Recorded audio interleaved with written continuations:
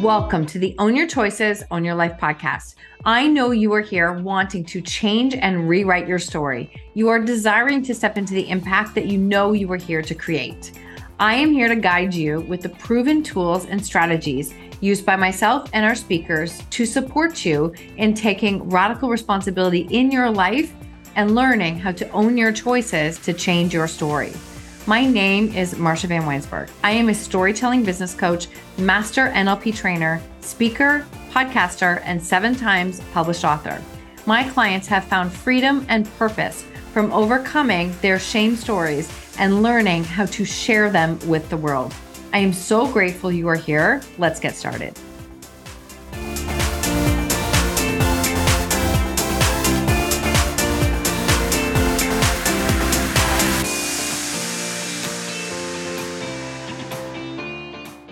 Welcome back to the show. Today we are speaking with Thom Walters, and I was on Thom's podcast, Zen Community Podcast, a few months ago, and we just had such a beautiful conversation.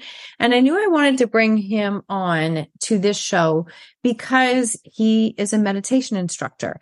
And I don't think I've actually interviewed anybody who's a meditation instructor yet. And this was such a beautiful conversation, especially for those of you, maybe like me, who have struggled with quieting the mind and meditation and slowing our thoughts down. So he is here to share all the details today. Thom helps aspiring practitioners deepen their practice so that they are able to fully embrace their power. As an insight timer instructor, he helps listeners cut through the noise so that they can clearly understand their divinity and their higher self. And this is the thing. We dove into how we are constantly being subscribing to our inner critic, and that inner critic and our higher self are constantly at this tug of war. So meditation can help to quiet that inner critic so that you can hear your higher self speak. He was a wealth of knowledge. He shared so much information about the power of meditation, how it actually works in the body, how to implement it, how it becomes the process of quieting that inner critic, and how it has impacted his life, helping him to stay connected to his mom since her passing. And he taps into that message to continue to impact others. He talks a lot about how as a society, we are constantly wanting to avoid our pain, feel our emotions and our beliefs that are holding us back. We are in this constant state of suppressing and scrolling and using everything else to avoid us feeling our feelings. He talks about how the meditation can help us to calm our nervous system, change our body's response to the fight or flight experience, and impact how we show up in our everyday life. This is such a beautiful episode. He shares his heart. You can hear it. You can see it if you're watching it on video. And if you have not used the Insight Timer app, I would strongly encourage. It's a free app. I've actually been using it for years. And with that, you'd be able to listen to Thom as he shares so much there on that app. So I know you're going to love this episode. Welcome to the show today, Thom. It's so good to have you here. I am so thankful to be here. So I appreciate the opportunity, Marsha. I'm looking forward to our talk. You are on my show, and I'm looking forward to giving you back the same wisdom and love that you showed me. So thank you. Oh, you're welcome. And I love this because I get asked a lot for podcast swaps, and I'm really particular, as I'm sure you are, because we have to make sure that things line up. But we just had such a great conversation. We recorded and then we had another conversation. So I'm thrilled to have you here. Would you just share a little bit about who you are and what you do? And we're going to dive into you and your story. Fantastic. Well, mainly, much like you, meditation is the cornerstone of what I do. I'm a meditation instructor, and I've been meditating for over 40 years. So thankfully, my mom taught me young, way back in 1982, when everybody thought meditation was weird and nobody had heard about it, and people thought I was a witch or a warlock. I'm like, oh boy. And if you had asked me then when I was 18, like, hey, what do you think you're going to be doing with your life? I'm like, oh, I'm probably going to be an actor, and that's where it started. But then that changed to psychology, graphic design, and as I may have mentioned when we got to the last time on my show, when I wake up every morning, I know exactly why I'm here. And that is to teach meditation and to help people understand, first and foremost, how special they are, how beautiful they are. Our world can be very noisy. And with all that noise, people will get further and further away of understanding how much of an impact they have on the world and how much they can do and how much they're capable of. So that's using meditation as an introspective tool is what I do every day, helping people in the workplace, in regular everyday life, just helping them understand who they are and the beauty that they are. Oh, okay. So I just have this picture. First off, I mean, when you said actor, I'm like, yep, could have seen that. Like you've got the voice, right? You definitely, anybody who's listening, you can hear it in his voice. But I just want to know, what was it like being a child? Like, were you so open that meditation was something normal that what you experienced? Absolutely. And thanks for asking. In fact, I had to beg my mother to teach me. She was responsible. She and two other instructors came to the house every Tuesday. Mm-hmm. And I remember her getting ready every Tuesday. It was like there were probably about 10 or 12 people from the neighborhood and from the town and the neighborhood. They get together. I just remember like, I'm like, Mom, what are you guys doing? She's like, oh, we're talking about meditation. We're learning meditation. I'm like, can I join you? She's like, well, let's just wait on that. And I don't know why she was reluctant, but she was said, yeah, why don't we wait? So they'd meet and I would literally have my ear pressed to the door. I'm like, what are they talking about in there? I'm like, that sounds so cool. And then eventually, I don't know why my mom acquiesced, but I'm so blessed and grateful that she did. She's like, yeah, would you like to join us today? I'm like, oh my God, yes. So how old would you have been? What's your first memory of like sitting and doing a meditation? And what was that experience like? I was either 17 or 18. I think it's 17 because I don't think I was a senior in high school yet. And I was really aware of all that meditation was, kind of, because like I said, I had my ear pressed to the door. I'm like, I think I get what they're doing. And I remember when we did our first initial meditation, it was a guided meditation, obviously by the two instructors, by one of the two instructors. And it was just effortless. Their tutelage and with me, kind of spying on the group, I kind of knew exactly what was to be expected, and it was just amazing. I remember that first meditation. I don't remember it every minute, but I just definitely remember how transformative it was. And I'm just like, wow, why don't people do this all the time? Why would you ever not do this? So I love this. So what was your experience that hit like, oh my gosh, we all should be doing this? Then, well, it's different. That question can be answered in two different ways. Obviously, when I was first beginning at 18, I was like, cool, everybody should be doing this. I'm like, and of course, when you're 18, can't speak for everybody, but you're pretty self-centered. You're like, I don't give a rat's, you know what anybody's doing. This is awesome. And I'm going to do it. Yeah. And it was funny. That's a good question too, because I do remember I had a small group of friends and I'm like, yeah, they are probably not that open-minded. So I'm like, this is going to be for me. I'm just going to keep this for me. And they don't need to know anything about this. Obviously there wasn't any shame or anything, but I'm just like, yeah, they're just going to give me crap. So I don't need that. Well, a lot of boys that age, for sure, that would be like the last thing that would ever even be a thing they would consider. Right. Exactly. Yeah.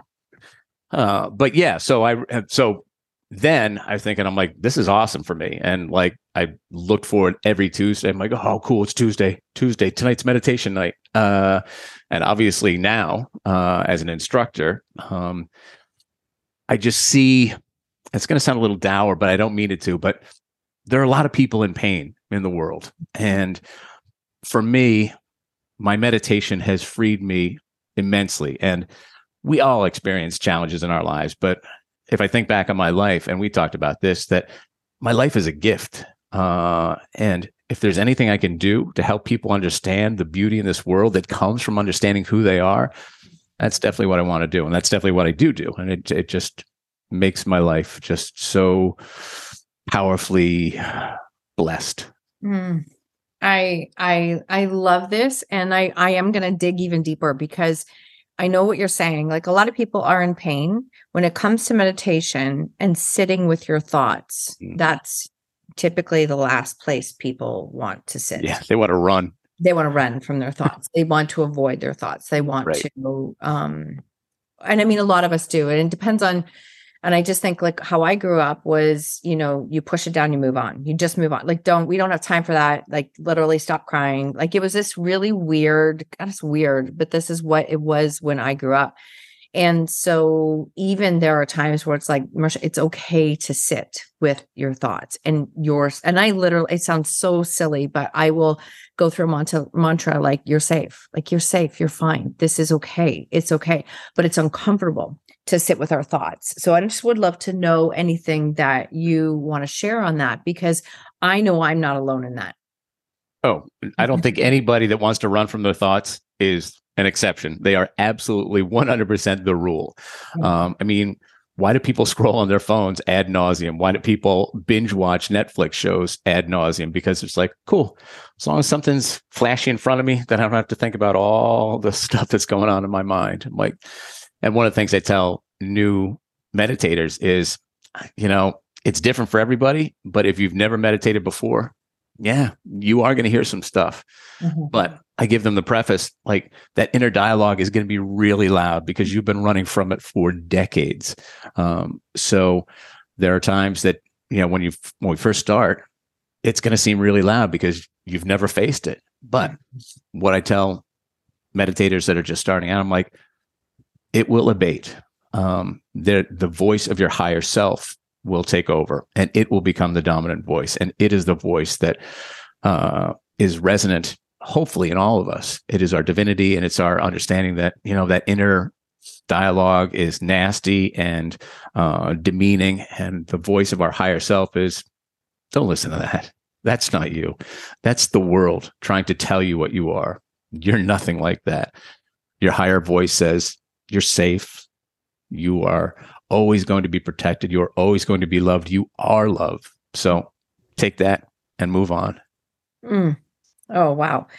Okay. So diving deeper again, I'm thinking of, and I shared this on your show, and I've been on a lot of podcasts lately, but you asked a couple of questions that hit me. And I remember sharing something different. Like a turning point for me was I remember taking my first yoga class when we were in the middle of absolute crisis. And I was doing like reliving the past over and over and over. The future scared the crap out of me, and I didn't want to be in the present. So I did not know where to go. Like I literally physically, emotionally didn't know where to go.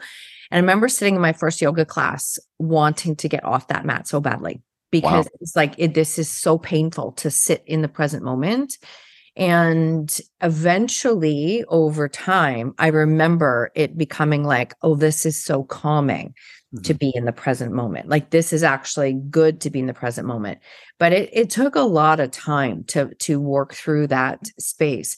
So when we're talking about that inner dialogue and how it comes from everyone else, and I love what you're saying in the sense that meditation is allowing you to separate that inner dialogue from the higher self.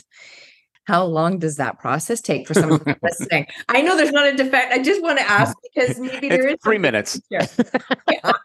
No, you're lying. It's torturous the first time. It was torturous, honestly. But I do know over time with repetition, I kept hearing the instructors and I kept thinking, well, what if there is peace in this? Like, what if, because I don't have peace anywhere. So what do I have to lose? Like, I don't have it anywhere. So I'm just curious what that process is like. No, that's a great question. And of course, I was being glib, but because it changes for everybody. And there are some people that really just can't get past, I don't want to say quickly, because we never want to do anything quickly in meditation. We want to do everything in its own time. But you are absolutely right. If you think you're going to sit down in one session and like, oh, cool, I think I'm awesome now. No, there's nobody denigrating me. Probably not going to happen. It depends on each person. But one of the things that is helpful for my students is letting them know that thoughts, and I think we talked about this maybe on my show, or on that thought, absolutely every thought is make believe. And make believe doesn't really give it the power that I want. Every thought is an illusion, is a fiction. And regardless of what you think, I mean, the only thing that gives any thought power is our desire to give it power. So I tell people too, when they're meditating, we're going to have a focus, whether it be our breath, whether it be a mantra. And in the beginning, you're going to just go back and back and back every time. You'll bring your attention to your breath. You're like, awesome. Then a thought will pop in. You're like, oh, okay, back to breath. And one of the things that I always let people know is they kind of get frustrated thinking, how many times am I going to have to go back to my breath or my mantra? It's just like frustrating. I'm like, well, let's switch that up. Let's change our perspective just a little bit. You've never known what it's like to have thoughts come and go in your mind. I mean, you do, obviously, because all of us have thoughts in our minds all the time. But instead of getting frustrated when you realize you're having a thought, I would say that it's going to be the exact opposite, a cause for celebration, because you know now that, wow, I had a thought and I have the ability, I have the power to take that thought and acknowledge it, but put my focus somewhere else.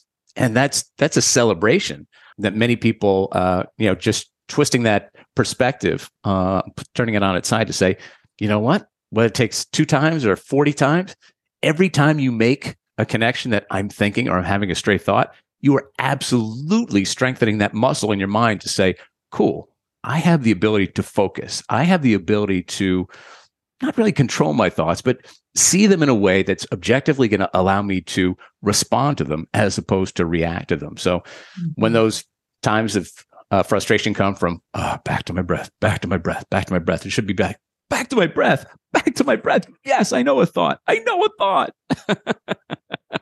Oh my gosh, I love it. I love it. I know part of the process, I had to recognize that I would see thoughts like balloons in the air. It's like, there's another one, there's another one, there's another one, and not make them mean something that and I still consciously do that even when I'm awake. I will hear something and it's like, oh my God, Marcia, that is not what the thought you want to think. Like, that's not the thought you want to think. But there's a fine line between saying that and thinking that and being angry and frustrated and putting ourselves down, that like, why do we think this way? And so does the process of meditation help to shift that? And how does it do that?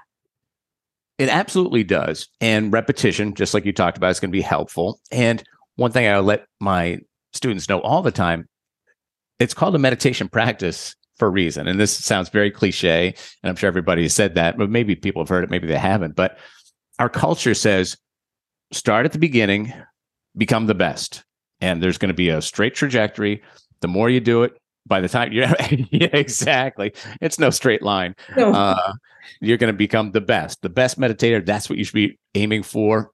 Meditation is unlike anything in the regards that there is no best, and you shouldn't be striving for a best. You should be striving to be there, to be present on the cushion. So there are going to be times, whether you've been meditating for 4 years, 40 years, where you'll get on the cushion or your chair and you'll be like, okay, even I have to focus a lot today. And other days, it's going to be much easier. But to your question, it becomes much easier as we have those training moments where we see our mind going to shifting from thought, focus. Every time we do that, it's like doing a rep at a gym. You're just getting stronger and stronger. So as time goes by, it becomes second nature. And to your original question, it's really tough to say how long it is that you have to sit with that inner dialogue and those thoughts fleeing until they come. There'll be times when my brain is running around saying, "What's for dinner?" That episode of Star Trek was awesome. There'll be times where I'm just like, wow, I'm connected to everything. This is awesome. Oh, I love that. And I can feel like there's such a calming nature to your voice and the message that you're sharing. And this piece on like reps at the gym, I think that's a piece that we all just forget. You're right. Because we want results fast. We think they come fast. Yeah. But it's this piece like, I can have a great workout regimen this week, but if I do nothing next week, it's gone. Like yes, I can get it back, but it's not like a carryover one good workout for 5 days. It's like it's something that you practice and do every day. Absolutely. And that is without a doubt the hugest challenge that my students have is consistency. Many times they come to me very reluctant thinking, I'm like, wow, my brain is all over the place, dude. If you can do anything, I'm like, I'm not going to do anything. I'm going to teach you how to do it all on your own.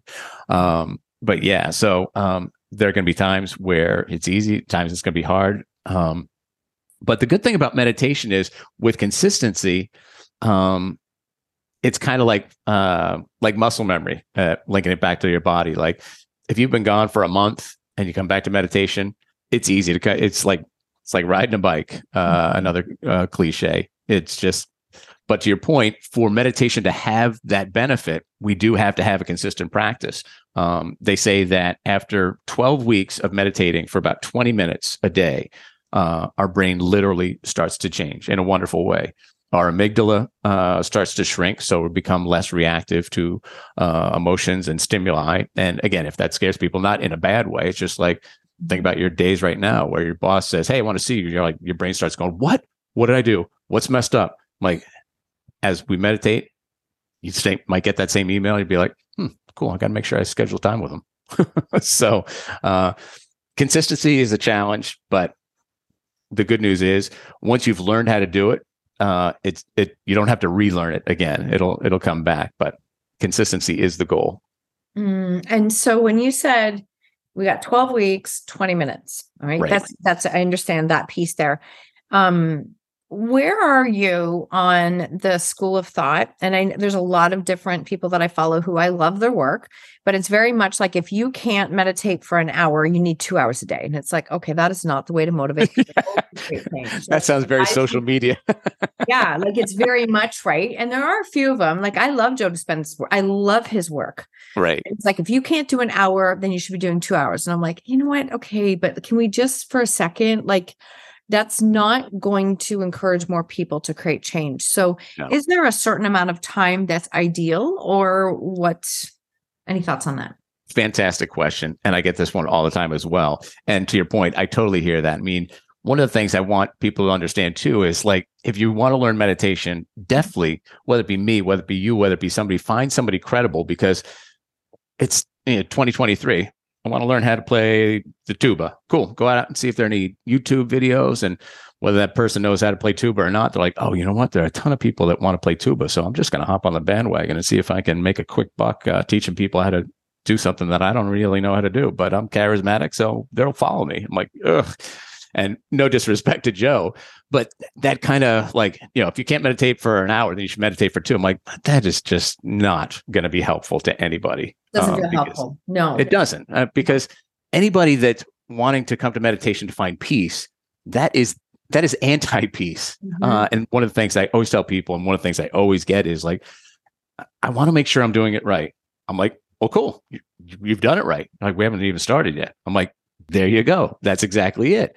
There is no right. There is no wrong. This isn't normal. This isn't like picking up an instrument. This isn't learning a language where you're going to become proficient. It's just, you can't do it wrong. If you've cleared time to sit and be still and move inwardly, you've already succeeded, whether your mind was racing, whether you did it for 2 minutes.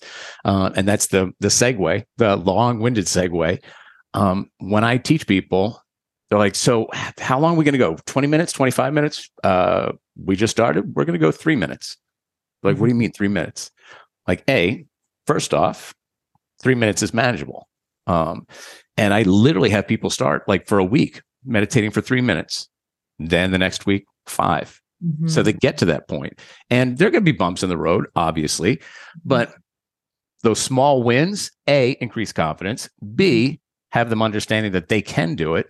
And B, it isn't a sentence where they're like, oh, okay, this thing's going to be over in 20 minutes. My mind is freaking going crazy. I'm like 17 minutes. I'm like, when is this going to be over? So we just slowly work up to that. So I do not push people to meditate an hour, 2 hours. Love it. Specifically, I do 20 minutes in the day, 20 minutes in the morning, 20 minutes at night.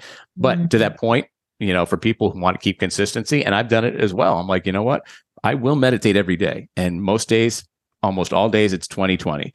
But if there's something busy, I'm like, I have 5 minutes and that's going to keep my practice going. And it's something I can do. So So be patient with yourself, be flexible, but get in it every day.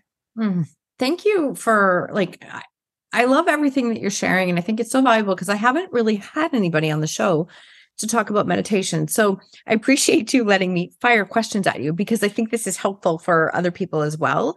And the one thing that I practiced and I still do is I've openly shared, like I've had many times of anxiety in my life that it's like, I actually didn't even know it was anxiety. And to be even more transparent, it was this level of perfectionism that I strove for nonstop. And it wasn't until I read an article on perfectionism, I was doing a podcast series and I wanted to understand, like, where does this come from? And I really started to see it. And there is something I'm getting to, but it's like that your perfectionism is like the driver's seat, shame is the passenger, and fear is in the back seat. And so when I really started to work on like letting go of that perfectionism, and now it's like I laugh because I'll put things out there with spelling wrong and people will message me. And I've actually had people screenshot and send me my errors and say, as an author, that you should be fixing this. And I'm like, no, it's on brand because I don't shoot for perfectionism anymore. It's on brand is literally That's what I awesome. say. But so you can change. I'm just, first off, I want people to know you can change who you are and how you approach things.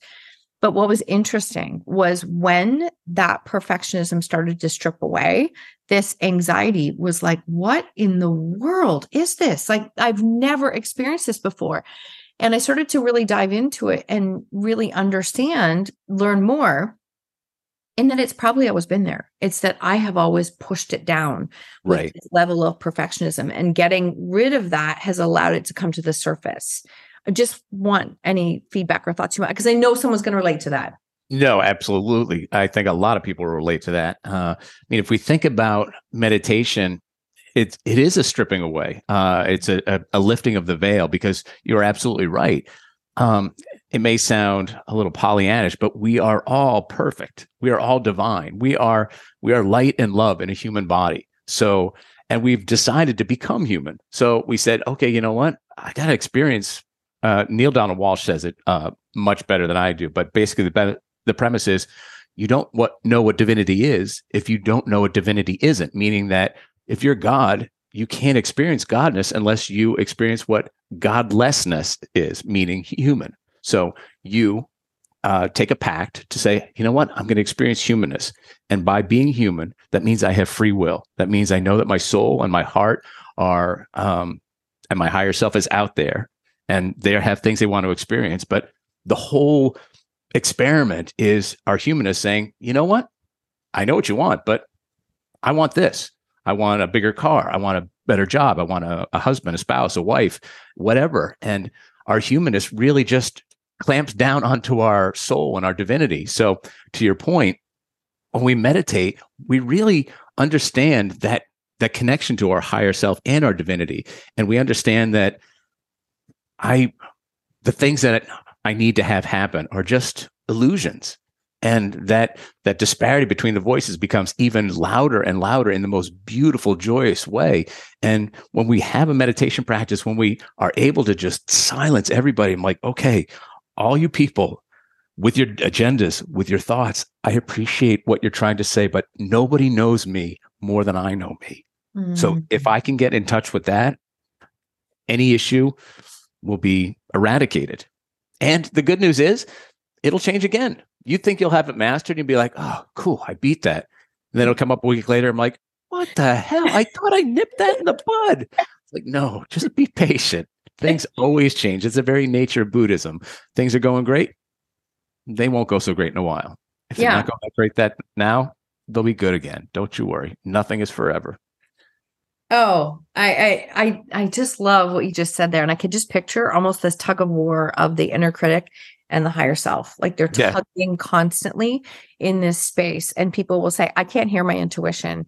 And I've often said, like, I have actually, my intuition has actually saved my life a couple of times, health-wise. And so I've learned to, like, if I hear it, sometimes it makes absolutely no sense. I'm like, what, you want me to do what? Like, what? It makes no sense. But I'm like, wait, how many times have I tapped in and listened and it's been right? But what you're saying too is until you can really separate your thoughts, your inner thoughts, that inner critic from, and maybe stop giving them power from the higher self. That's the only way you're going to hear that higher self. Okay. Absolutely. And to your point, it is going to be, it's going to be a roller coaster. Some days, the one thing about meditation, which is awesome, is your intuition grows. There are still times where my gut will say something, and most times, I would say 90% of the time, I'm like, I don't get that, but okay, you never led me astray before, so I'm going to go with it. But there's just like I said, my human self, 10% of the time says, yeah, I don't know what you're talking about. I'm just going to keep going. And then sure as you know what, it just hits you, knocks you right on your butt. I'm like, okay, yeah, well, you tried to show me. I was an idiot. You were talking to me. My bad. Exactly. I had my fingers in my ears. La, la, la, la, la. I'm not listening. I'm not listening. Well, I think of it because there's been times where I've made some very life-altering decisions that I probably spent a year thinking about doing, which is crazy. And then I make the decision. The second you make the decision, it's like, oh my God, why did I do this sooner? Like that's that space of trusting yourself when it doesn't always make sense.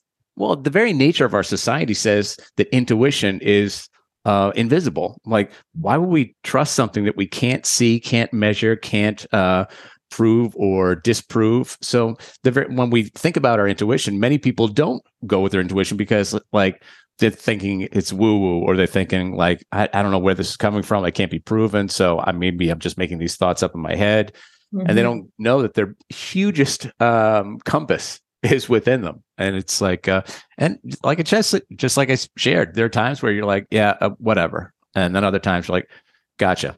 Don't understand it. Don't know. And that's a huge thing too. Our ego says you have to understand before you act on anything. So if you get something in your mind that you don't understand, just get rid of it. Just stuff it down, get rid of it, disavow it. And like one of the most beautiful parts of my meditation is the thing that I learn every day. It's like, you're amazing, but you don't know anything. And I say that with absolute joy, humility. I'm like, universe, you are mystical, you are amazing, and you are so wildly orchestrated. And when I get out of my own way, when I turn inwardly and stop talking or stop thinking about all the noise that's coming at me, like, you show me the way, whether I understand it or not. And there are many times, we may have talked about this on my show, I'll be in a meditation and I'll get a feeling or an image and I focus on it and I'm like, what is this?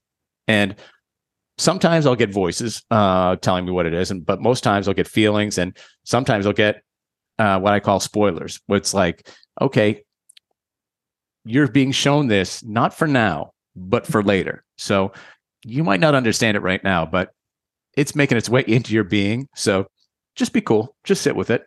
It'll be clear. And invariably, whether it be a year, whether it be a month, a week, I'll be walking or doing something. I'm like, oh, this is what you wanted to show me. Thank you. I appreciate that. I love that. I love that. And I mean, I would be remiss to not ask this because I have to bring it back to this show of Own Your Choices, Own Your Life. Right. Where has your life strayed you away from who you are, and your meditation practice allowed you to come back to who you are? That's a good question. I know that we were thinking about that. And one of the things that I started when I started Zen Commuter, I said, I'm like, dude, your life has been pretty amazing. Nobody's going to listen to you because you haven't really gone through any challenges. So people are going to be like, oh, yeah, the guy with the rosy life is going to tell me that everything's going to be fine. Yeah, of course it is for him. But one of the things my meditation has helped me understand is my viewpoint has created my life, meaning that, I had a good friend of mine die in a car accident when he was 35. It was devastating for me. And I've had, my mom has passed away recently, 4 years ago, but then people die, I've lost jobs. So there are always times where we can just go into those pity parties. And we all do. I do. But my meditation practice says, you done? I'm like, can I just wallow just a little bit longer? It feels good so temporarily, but there's no solution there, right? Right. Yeah, exactly. I'm just going to wallow. Can I wallow for just a little bit? But but if I have to think about one pivotal moment, I guess it would be, I've never strayed, but there are things that just confused me. Like when my mom passed away. And I won't apologize for crying if I do, but anyway, so when she passed away, I thought, I don't know why. I'm like, she's gone. I'm like, the wisest person I will ever know is gone. Yeah. And then a year later, I heard her voice in a meditation. And we may have talked about this. I'm like, oh, great. A year later, and I'm cracking up. And then we were talking. She's like, do you think you're talking to me?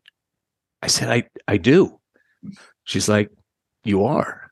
She's like, all the things tell you that you're not. But you know the time is not linear. You're connecting to a part of me where I'm still alive, another place where I'm still alive. And we're connecting. Mm-hmm. And I remember, obviously, much like now, just sobbing. I'm like, God, thank you. Because like my mom growing up taught me meditation. My mom and dad have been with me through everything. And never once, whether it was me finding, quote, new friends because I had a car in high school and I was drinking too much. And they just sat me down like, what are you doing? They never like yell. They were always there for me. So like I said, when my mom passed away, even though it was 4 years ago, I'm like, wow, this is gone. A cornerstone of my life, the very basis of my entire life is gone. So once I found that out, it's just like, it didn't renew my meditation practice, but it definitely helped me understand, like, God, once again, I'm like, I don't know anything. I'm like, there's so much out there. There's so much to be experienced. I'm like, I want to. And when I get on my cushion or in my chair, sometimes it's transformative. Other times it's just like, timer went off. Time to go to work. I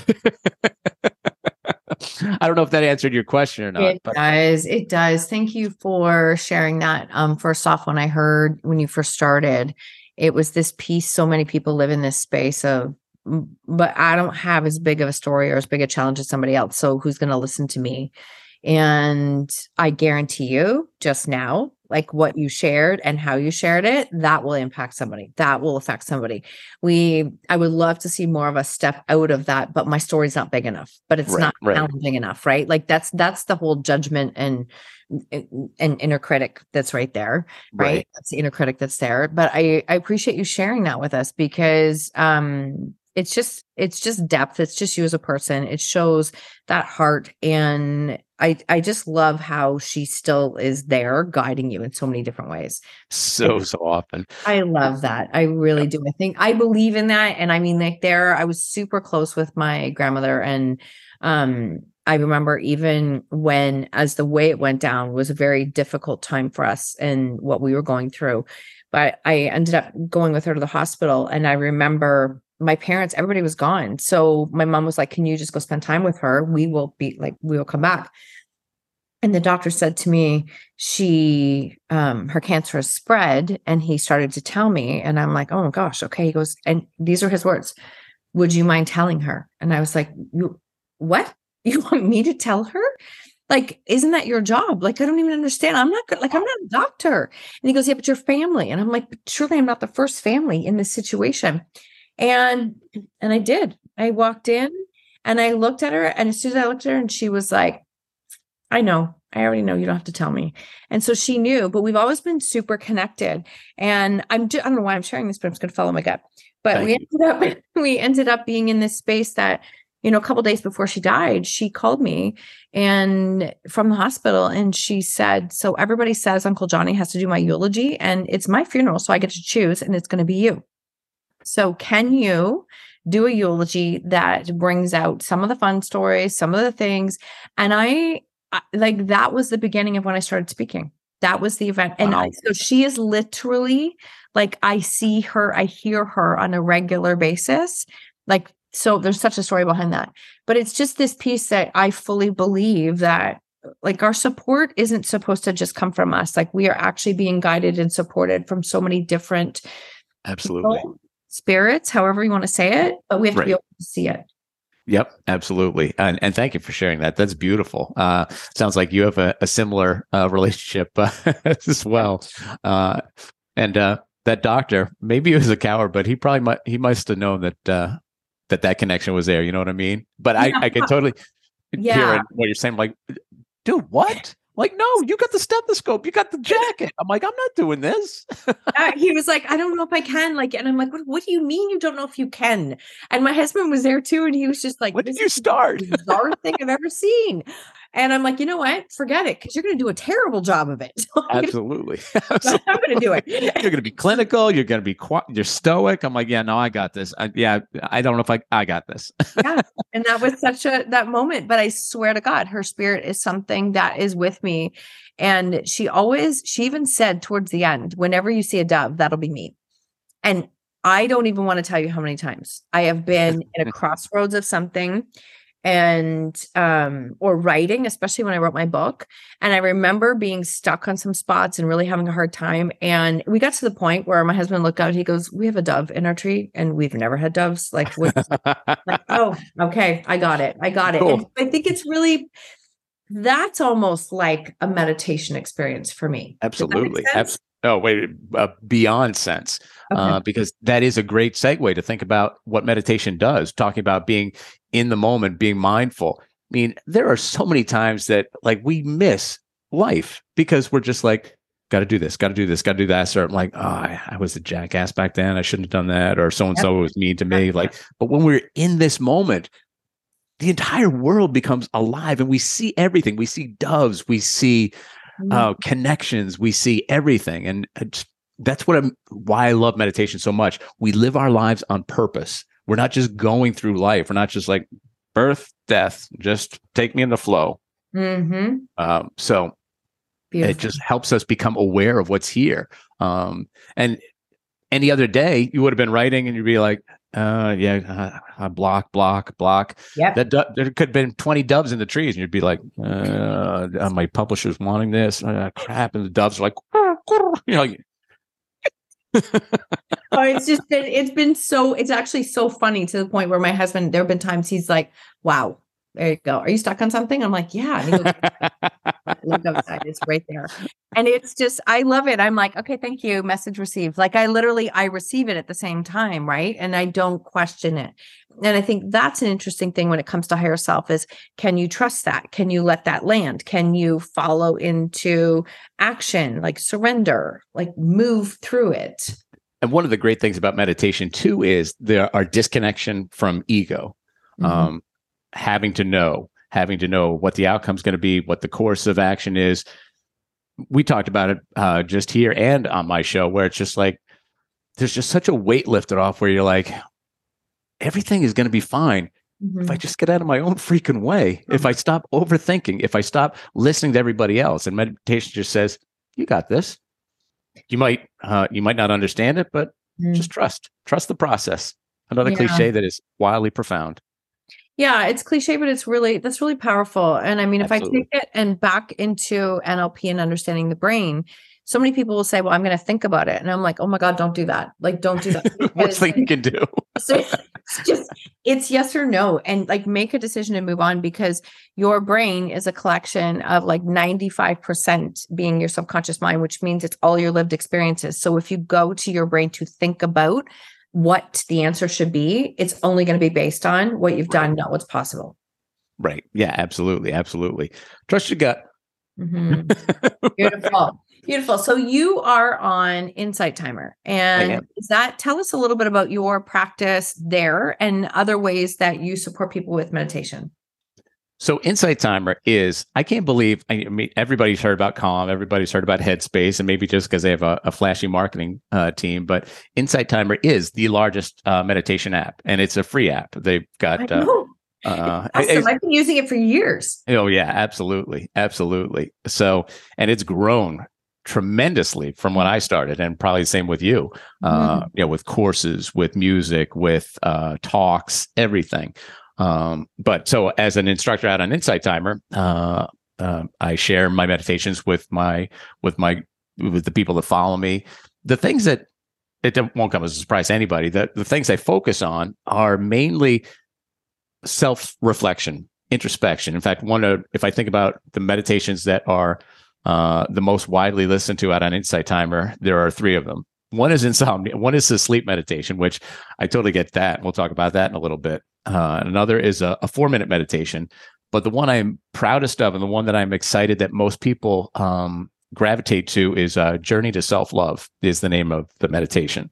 And it's a guided visualization that just really helps people connect with the breath, connect with their body, but also understand that they are beauty, that they are light, and they are divine. And it helps them, hopefully. And I've heard from people that have messaged me to say, I really needed to hear that. And I'm like, well, the good news is I didn't tell you anything that you didn't already know.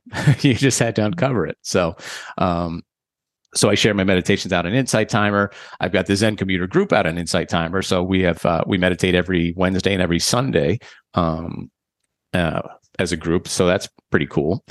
And other ways, I teach in person here in Nashua, New Hampshire. But most of my stuff is online, and I work with a lot of companies that are helping their employees become more grounded and more emotionally responsive as opposed to reactive. So that's the main crux of my work.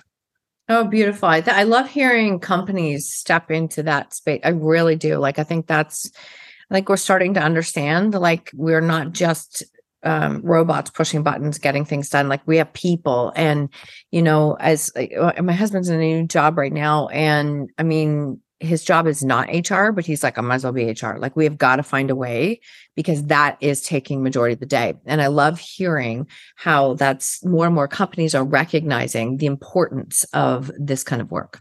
One of the things I like about teaching it to people in the workplace is two reasons. I feel, I don't really, but I feel disingenuous because my ultimate goal is for people to connect with their heart and their spirit. But when I pitch that to companies, I can't say that because it's way too woo-woo, way too spiritual. I'm like, you know what? Do you want your employees to be out less sick? Be not out sick? Do you want them to be more focused, creative, able to work well with each other? I'm like, yep, that's what meditation will do. So I'm like, here it is. Here's your package. And then invariably, once they've never experienced calm, or they've never experienced stillness or solitude, then they're like, cool. My focus is better. My attention is better. Creativity, all these things. Like, but hey, can you help me understand something? The other day I was meditating and I got this image that I was in a field and there was just a peace that came over me. And I'm just like, cool, it's starting to happen. Woohoo. And then we transition into that more spiritual component of meditation. I kind of, I hate to say it that I feel like a pusher, but I feel like I lock them in with the things that are going to help them in their human life. And then once they experience that on their own, that stillness, they're like, I'm like, cool. What does this mean? I'm like, well, I don't know, but let's use meditation to help you find out what that means. I love that. Thank you for sharing. And I have done your Journey to Self-Love on Insight Timer. Oh, great. Yeah, it was really good. And I love the 4 minutes too, because I'm the person that how I react now, when I can feel anxiety come in, I literally will stop and do a 3 or 4 minute one. Absolutely. I can't believe the difference it makes in me to pause for 3 minutes. It's wow, that I feel different. And I know that, go back to Joe Dispenza, I know they've actually done brain scans on people in, after 7 days, after 14 days of regular, consistent meditation, they're actually showing physical change. Yeah, absolutely. And you're right. I mean, from a physiological standpoint, just the process of taking 3 deep breaths is going to change our body, because everybody knows about the fight or flight response and I used this example before. You get an email from your boss saying, hey, we got to talk. Your body says oh my God, what the heck? And your heart starts going, your lungs start, your breathing is a little bit more labored. You get that fight or flight. So if we have that fight or flight, there's got to be a mechanism to turn that off. And there is. It's the relaxation response. And the way that's triggered is by taking nice deep breaths. Usually, it doesn't really matter what the tempo is, but I typically tell people about a 4-7-8, where you breathe in through your nose for 4 seconds, hold it for 7 seconds or a count of 7, and then let it out for a count of 8. And whether you adhere to that framework, as long as your exhale is twice the length of time as your inhale, your body starts saying, okay, if he or she is breathing like this, that means there's no fear. There's nothing that I need to worry about. I can shut off this fight or flight, and I can start bringing in the relaxation response. So that's one way it does it. The other way it does it is through our vagus nerve. There is a nerve that is on both sides of our diaphragm. So when we're taking a nice, deep diaphragmatic breath, expanding our belly, we're sending a signal via the diaphragm, via that vagus nerve. Same thing. Our brain says, oh, okay, these are nice full breaths. So if these are nice full breaths, then there's no fear. There's nothing I need to run or flee, fight or flee from. So it triggers a relaxation response again. So those nice deep breaths, something as simple as 3 deep breaths is going to bring you out to that space. And with my meditation, at that 4-minute meditation, that's how we start. And that's about 30 seconds. And then after that, it's just deeper and deeper. And many people are like, dude, this was the best thing. And that's exactly why I created it, because I know firsthand I'm the same way. They're like, when I was working in the corporate world, and you're like, oh, okay, I'm going to go crazy. I'm like, and I just literally jump into a conference room or jump into a stall in the men's room. And I'm like, okay, I got this. Mm-hmm. Open up that door. I'm like, okay. You worked yourself up into a tizzy, and you really didn't need to. Nice job coming back. That's beautiful, because I know that's going to relate. People will relate to those feelings and that experience so much so. You are on Insight Timer. Where's the best places outside of that for people to connect, follow, or learn more from you? So I'd say the best place is to go out to zencommuter.com. That's my website that can guide you to all different things. Signing up for my newsletter, seeing the courses that are available, as well as I'm on social media, of course, mostly Instagram. I used to be Twitter. I am not a big Facebook guy, so Instagram is it. And even lately, I'm just like, just call me. Just write me. Isn't that awesome? Isn't that awesome? It's sometimes we've even lost that track of talking. Yeah, exactly. And I'm out on Patreon as well. So patreon.com /Zen Commuter. So if people want to pledge to the show anywhere from $1 to $50, that helps.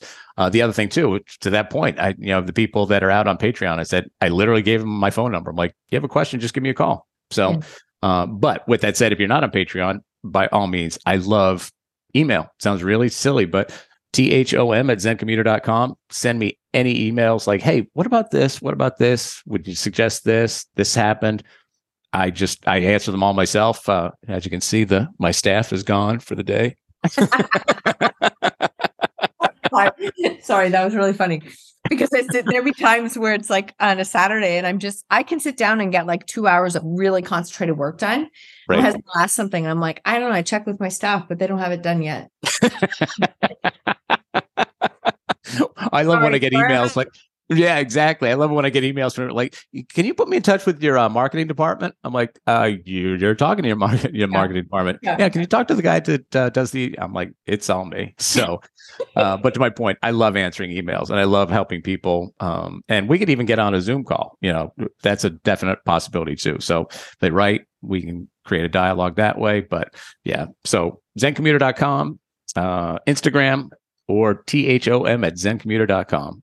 Thank you. I'll make sure everything is in the show notes. Thank you so much. Oh my God, you're welcome. I've loved this conversation. You took it in places that I was really hoping we could take it, because no one has come on to talk about meditation and understanding how impactful it can be for our bodies.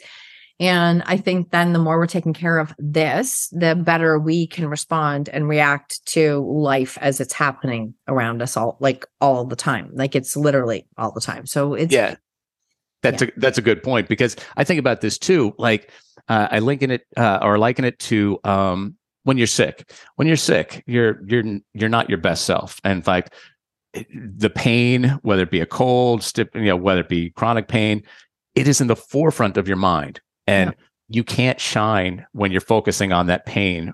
And I kind of think meditation's the same way. If we are so wrapped up in all the thoughts that are illusory in our minds, we're not really giving the world the best that we can be, coming from heart, coming from soul. So that's one of the other reasons I help people learn meditation, just so that they can shine their light and be the brightest that they can for the world and for themselves and for their family. Beautiful. Thank you so much. Honestly, I've loved having you here today, Thom. Having this conversation, I have one more question for you, and it is, what lesson in life are you most grateful for? What lesson am I most grateful for? I would say the very thing that I've been talking about the whole time is that I and you, everybody in the listening, has the ability to not just live a life that's full, but if you have any question about anything that relates to your life, whether it be your human life, your spiritual life, it's all in there.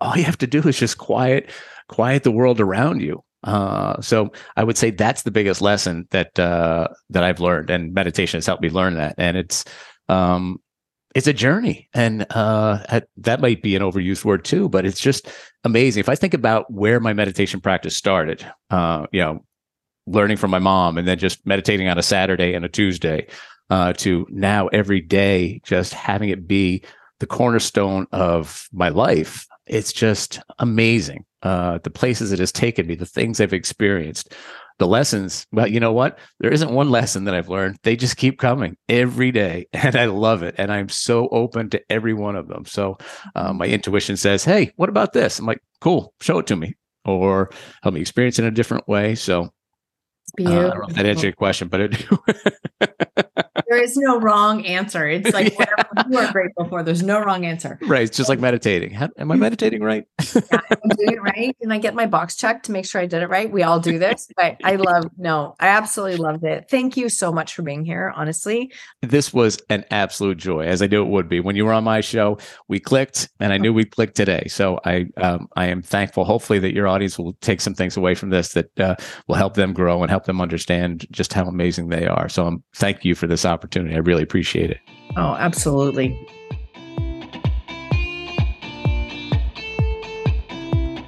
Thank you so much for tuning in to another episode of Own Your Choices, Own Your Life.